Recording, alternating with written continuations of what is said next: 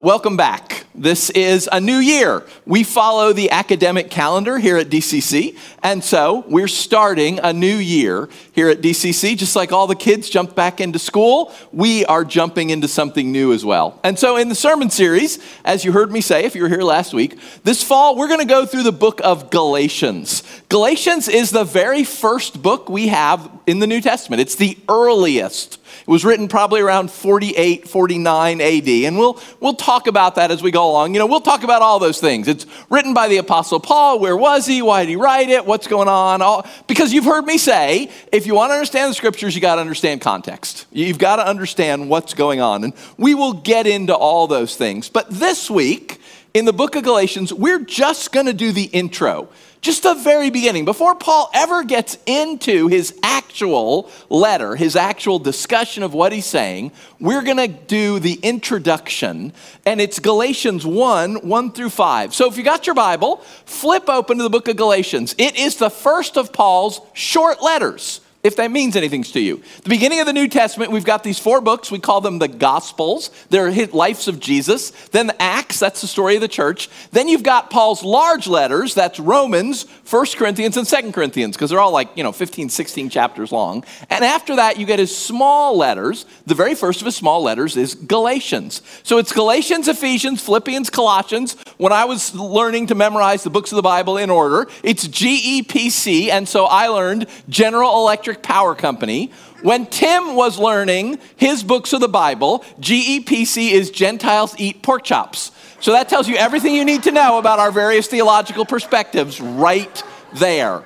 So, Galatians, the very first of Paul's short letters. We're going to be going through this fall, Galatians, looking specifically at the gospel. And you've heard me say, or if you've been in churches, you know, the word gospel simply means good news. And it's not a religious term in the Bible. We'll get to all of that. But follow along with me in Galatians. We're going to read the first 5 verses of chapter 1 of Galatians.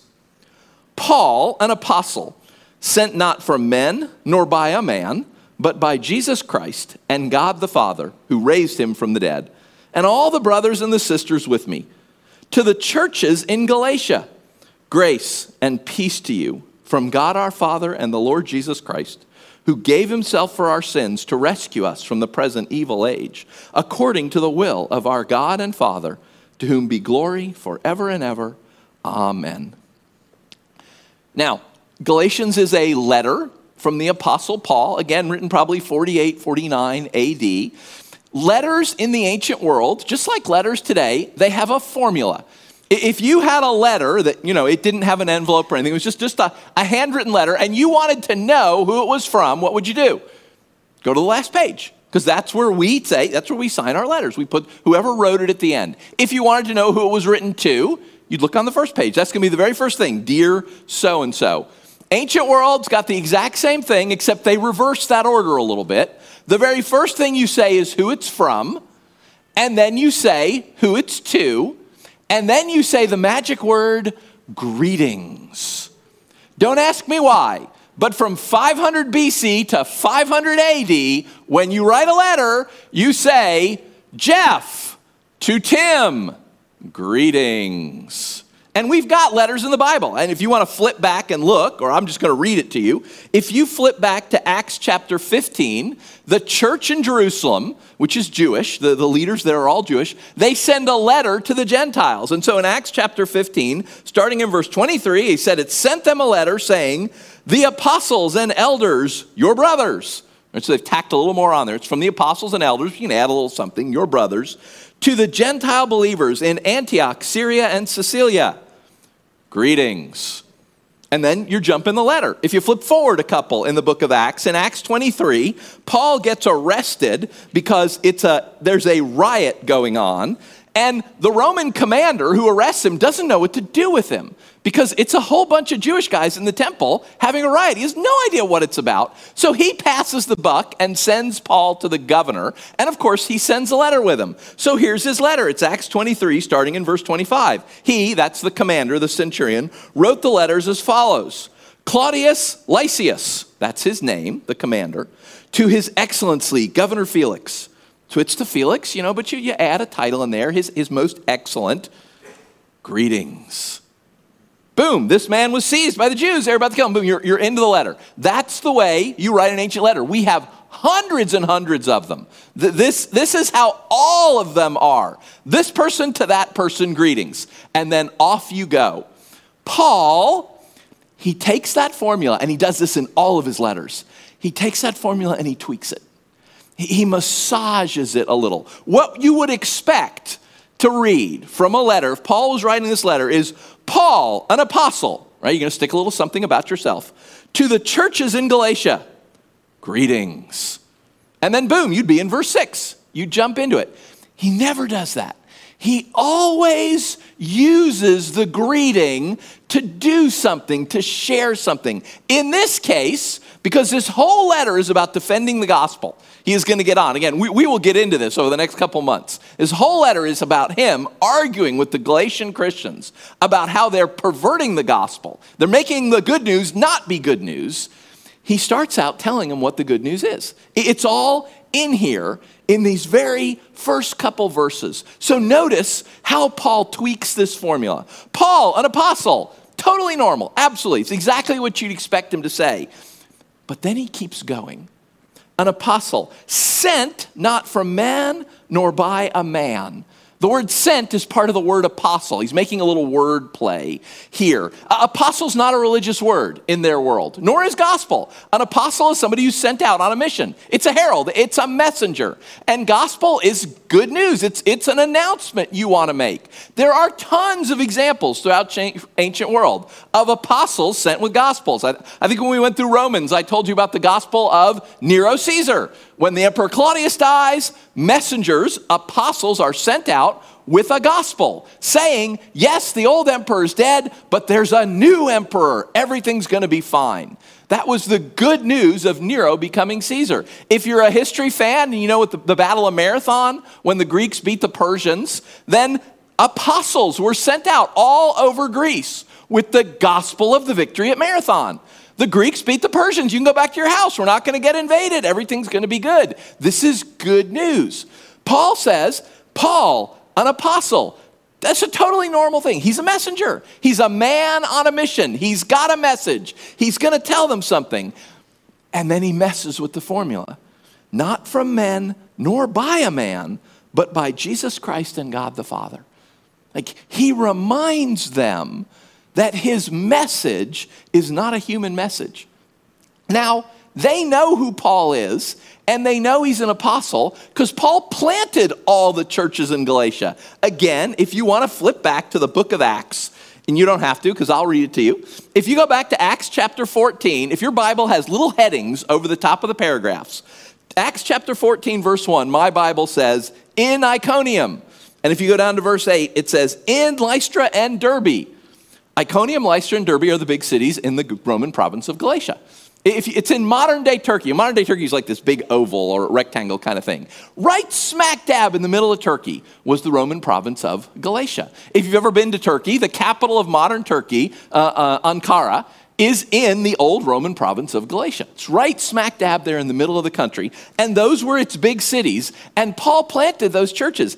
And he planted them there like a year ago to this letter. He planted them in 47 or 48 AD. And he's writing this letter in 48 or 49. Like, he was just there. Somewhere between 6 and 18 months ago, he was there planting these churches. That's part of why he'll say in verse 6, I'm astonished that you are so quickly deserting. It's like, I was just with you guys. How can you have messed this up so soon? I mean, even the Corinthians took like 3 or 4 years to really, really mess up a church. These guys have done it in under a year, it appears. Paul, they know who Paul is. They know he's an apostle. They know his message. He planted the churches. They all became Christians through his ministry. But he reminds them when he writes them, very first thing out of his mouth is, hey, remember what I told you. We didn't make it up. A bunch of guys in Jerusalem didn't make this up. A bunch of people didn't sit around and think, wow, the world's really a mess, isn't it? What are we going to do about this? Paul says, what I told you, my message, I'm an apostle, I'm a man with a message. My message to you, he says, it was from God. It wasn't for man. He will bring that up over and over and over again, as we'll see. Paul says, my message was from God. My gospel, the thing I'm telling you, the thing I told you about a year ago or 18 months, or however long ago it was, it's from God. So what is it?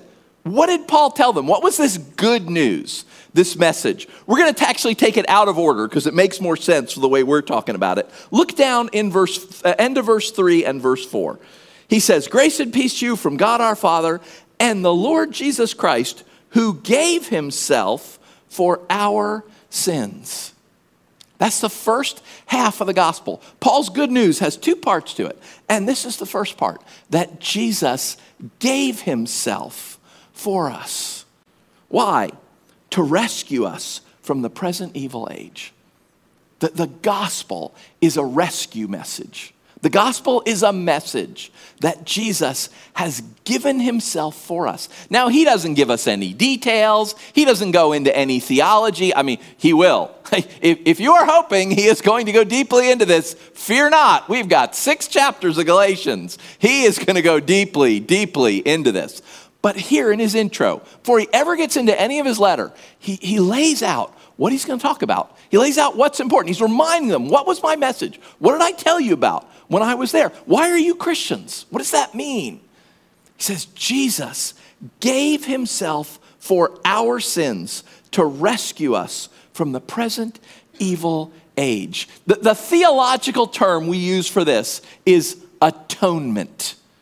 Jesus atones for our sins. He pays for them. He pays the debt. It's like if you have student loans and it's a government grant and now you owe the government that money back plus interest. It's a debt.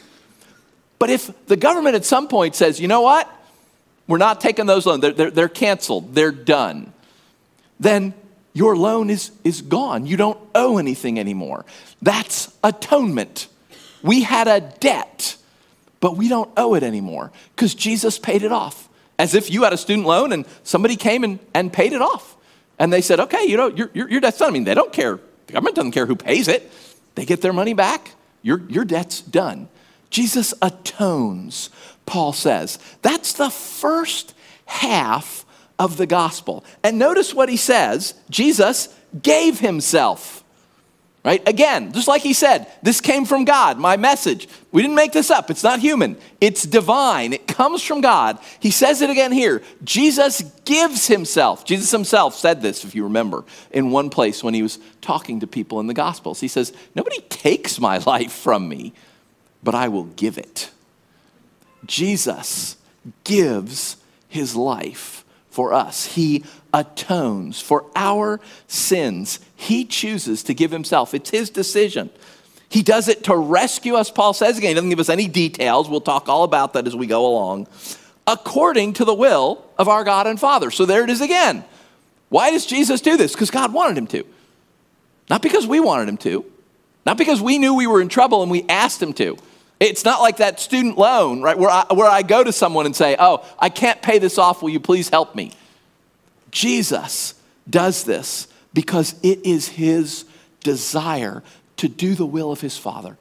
Remember that story at near the end of his life before he's crucified when he's in the garden. And he says, I don't want to do this because who wants to get crucified? Who wants to have the sins of the world placed on you? But he says to God, but not what I want, what you want. Not my will, your will. This was God's will.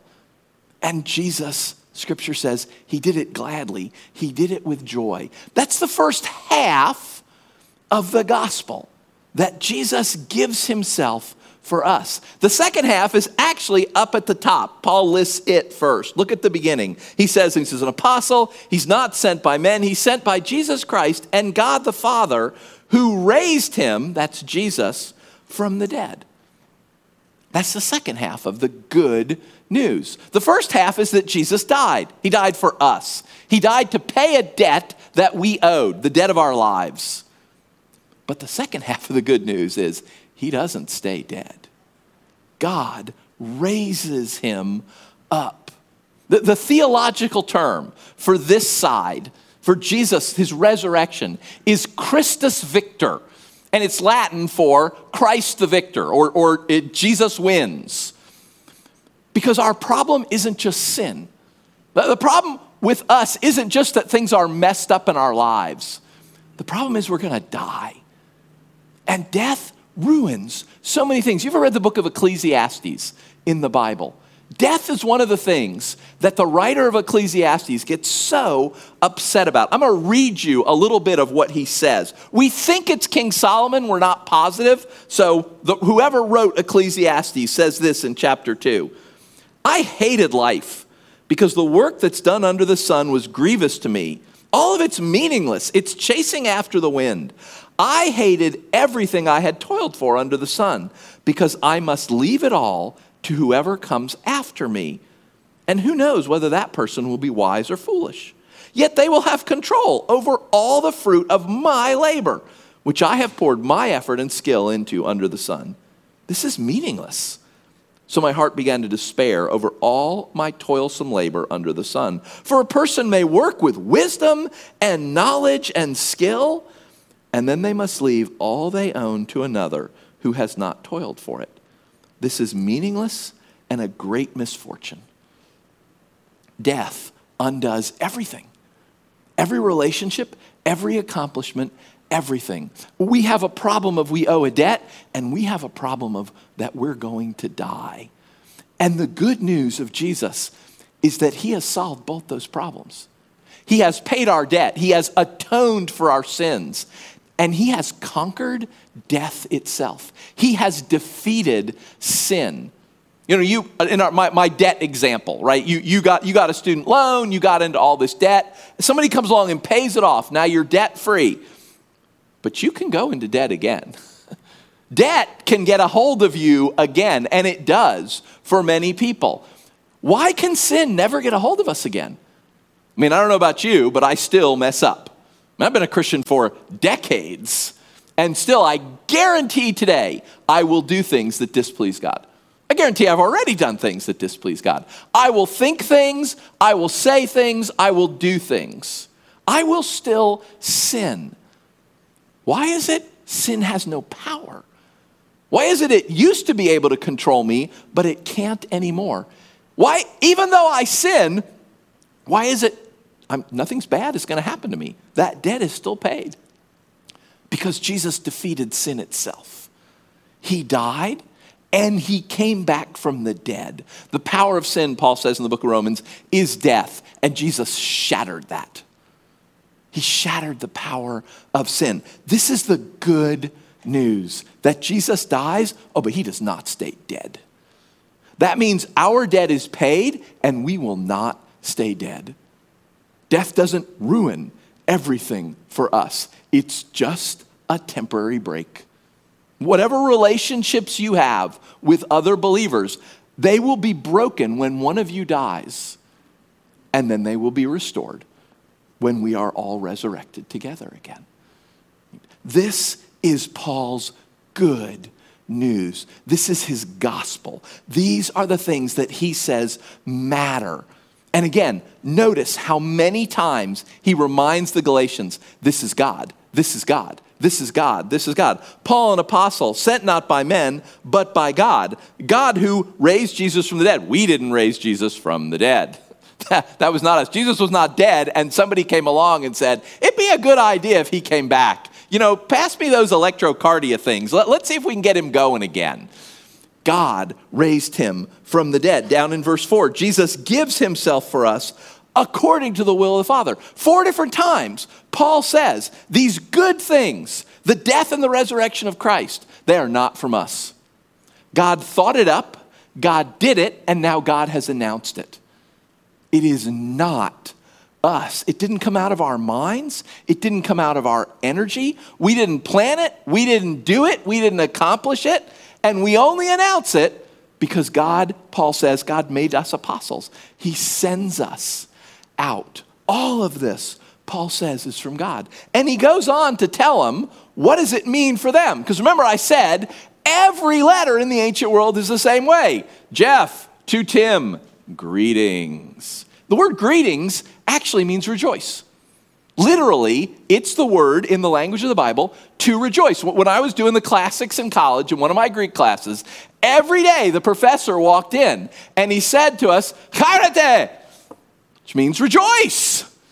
And we all said back to him, "Karekasu," you too, you rejoice. Because that's how you greet each other. I sit in my office practicing this in the morning, and I hear people coming down the hall. And what does everybody say? "Hey, how you doing? How's it going?" "I'm fine, how are you?" Because that's how we greet each other. I mean, that just happens all morning long as people cross each other. "Hey, how you doing? Hey, how's it going?" "I'm fine, how are you?" This is how you greet each other in this world. Rejoice. Paul never says that. I mean, that would be a good thing to, I think that'd be a great way to start a Christian letter. Rejoice. Greetings. Never says that. This is what he always says, grace and peace. You go look at the beginning of any letter of Paul. Start in Romans and go all the way through to Philemon. All of them. They all say the same thing, grace and peace. Now, a couple of them add something more, grace, peace, and mercy kind of thing. But they all say grace and peace. I think because this is what the gospel offers us. This good news that Jesus has died and God has raised him from the dead. And it's all God. We didn't think it up. We didn't do it. It's all God. What that means for us, what we get is what Paul says to them, to the churches in Galatia. Grace and peace. Why can't you say greetings, what everybody else says? Because they have something nobody else has now. They have grace and they have peace. Grace in this world, it means a gift. It means a gift you're not deserved. You know, if you go and visit somebody important, you got to bring them a gift, right? If you go and visit the governor, you got to bring him a gift. Even today, I'm sure, as presidents and spokesmen and whatever travel around the world, they bring each other gifts. You got to do that. That's not a grace in this world. A grace is if the king gives you something back because you don't deserve it. A grace is something undeserved. It's just a gift. These Galatian Christians, now they have grace, that they get just undeserved favor from God. Scripture says God loves to give good gifts. They get gifts from God because of what Jesus did, not because of what they did. Because Jesus died for them and Jesus came back from the dead. We get grace. We get undeserved gifts and we get peace. And again, you think of those two things. Jesus pays our debt. He atones for us. Jesus conquers sin and death. He's Christ the conqueror. You know, we have peace with God. That debt we owed him, those things that messed us up, that messed us our relationship up with him, they're done. They're over. Our relationship with God is restored. There's no problem. And do you know what the number one fear in the world is? Okay, now not the number one fear in America because we're weird and that's public speaking. But the number one fear across the planet is death. That's what everyone on the planet fears most of all, is death. And Paul says we don't fear that anymore. We have peace. We know exactly what's going to happen. Jesus is the firstborn among the dead, Scripture says, but he is not the last. Jesus has destroyed, he's defeated death. Death can't hang on to you if you are in Christ. It has no power. It's been broken. It's still out there, but it can't keep anyone if Jesus knows you and you know him. Paul says to the Galatians, Jesus has died for us. He's come back from the dead for us. And you, grace and peace. You have undeserved gifts because of what Jesus has done. And you have peace. Peace now, peace in this present evil age. Jesus has rescued us, Paul says, from the evil age. Now, I don't know about you, but I didn't get beamed out of it when I became a Christian. We're all still in the age. And yet we've been rescued. Again, he doesn't give us any details. That's all going to come as we go along. But we have been rescued. We have peace. We don't have to worry. We don't have to worry what's going to happen at the end of these things. Paul says Jesus has done all that. This is the good news. Jesus dies for us. He comes back from the dead for us. We have grace and we have peace. And so, what do we do with that? Well, I think Paul probably tells us that as well. Because how does Paul end this? Jesus has done this according to the will of God the Father. Verse 5, to whom be glory forever and ever. Like, that's the right response. Because we didn't do it, so we can't pat ourselves on the back. And we didn't earn it, so it's not like we got to go do something else. In fact, that's one of the things he is just going to harp on all throughout this letter, is you got all this for free because of what Jesus did. Why are you trying now to earn it? Why are you earning what you already have? It's like, you get all your birthday presents and then you think, oh, I better go mow the lawn. Because if I don't mow the lawn, I don't get to keep the presents. You have this, Paul will say over and over again, because of what Jesus did. Like, as he reminds them four different times. This is all God. God did this. It's not you. Paul will say over and over again to the Galatians, why are you trying to earn something that you already have? That was already given to you freely. The response to what God has done is to whom be glory forever and ever. That we thank God. We praise him. We give him glory. We acknowledge the truth of what Paul said. I didn't do this. I'm not a Christian because I'm so smart or I'm so clever or I figured something out or Jesus looked down and said, oh, wow, take a look at those. Wow, Dunwoody Community Church, that's amazing. I definitely need to save those guys. We're not Christians because of who we are. We're not saved because of what we've done. It's because of what Jesus has done. It's because it was God's will. Because God loves us and he doesn't want to give us up. It was because God didn't want death to have the final word. And so Jesus dies for us and he comes back to life for us. He atones for us and he conquers sin and death itself. And our response to that is praise, glory, honor, thanks. We say back to God, yes, this is all true. We didn't do it, you did it. We didn't gain this, you gave it to us. We can't change this. It's not from us. We didn't think this up. This is all from you. So we are going to respond this way. We're going to respond with praise and honor and thanks in communion, as we do each week, only we're going to be very specific about it. And then we're going to respond in songs. I asked him specifically, pick a couple songs that have the gospel in them.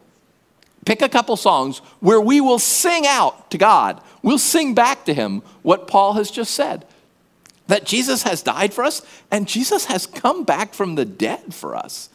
That our debt is paid and sin and death have no power over us. They are conquered. They are defeated by the resurrection of Christ. So I'm going to pray over us. After I pray, I want y'all to get up and go and get the elements. As usual, there's 4 stations in each of the 4 corners, and then there's gluten-free right down here to my right if you need that.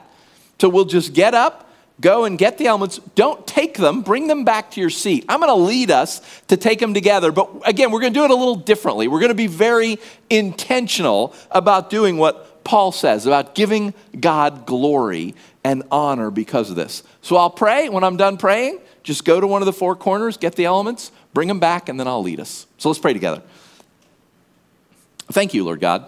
Thank you for your kindness. Thank you that you did all this. This isn't us. We had nothing to do with this. You planned this, you did this, and now you have announced this to us. All we do is accept. We accept the gift that you offer, that you have paid for our debt, and that you have shattered death. That sin and death no longer can bind us if we will accept what you have done. If we will just say yes. So thank you. Thank you, Lord God, for doing that for us. We don't deserve it. You know that. We didn't earn it, and we're never going to pay you back for it. And you know all of that. You did it because you are loving and you are kind and you are generous, because we are your children and you want us back. Thank you. We're so, so grateful, Lord. So we pray now, Holy Spirit, that you will be with us as we take these elements, as we sing these songs. Lord, I pray for folks who are watching on TV or who are here with us now, who haven't said yes to you, that you would move in them, that they would understand. This would make sense. It would make sense that that you have died for us and you have come back from the dead. Jesus, thank you. We're so, so grateful for your kindness to us.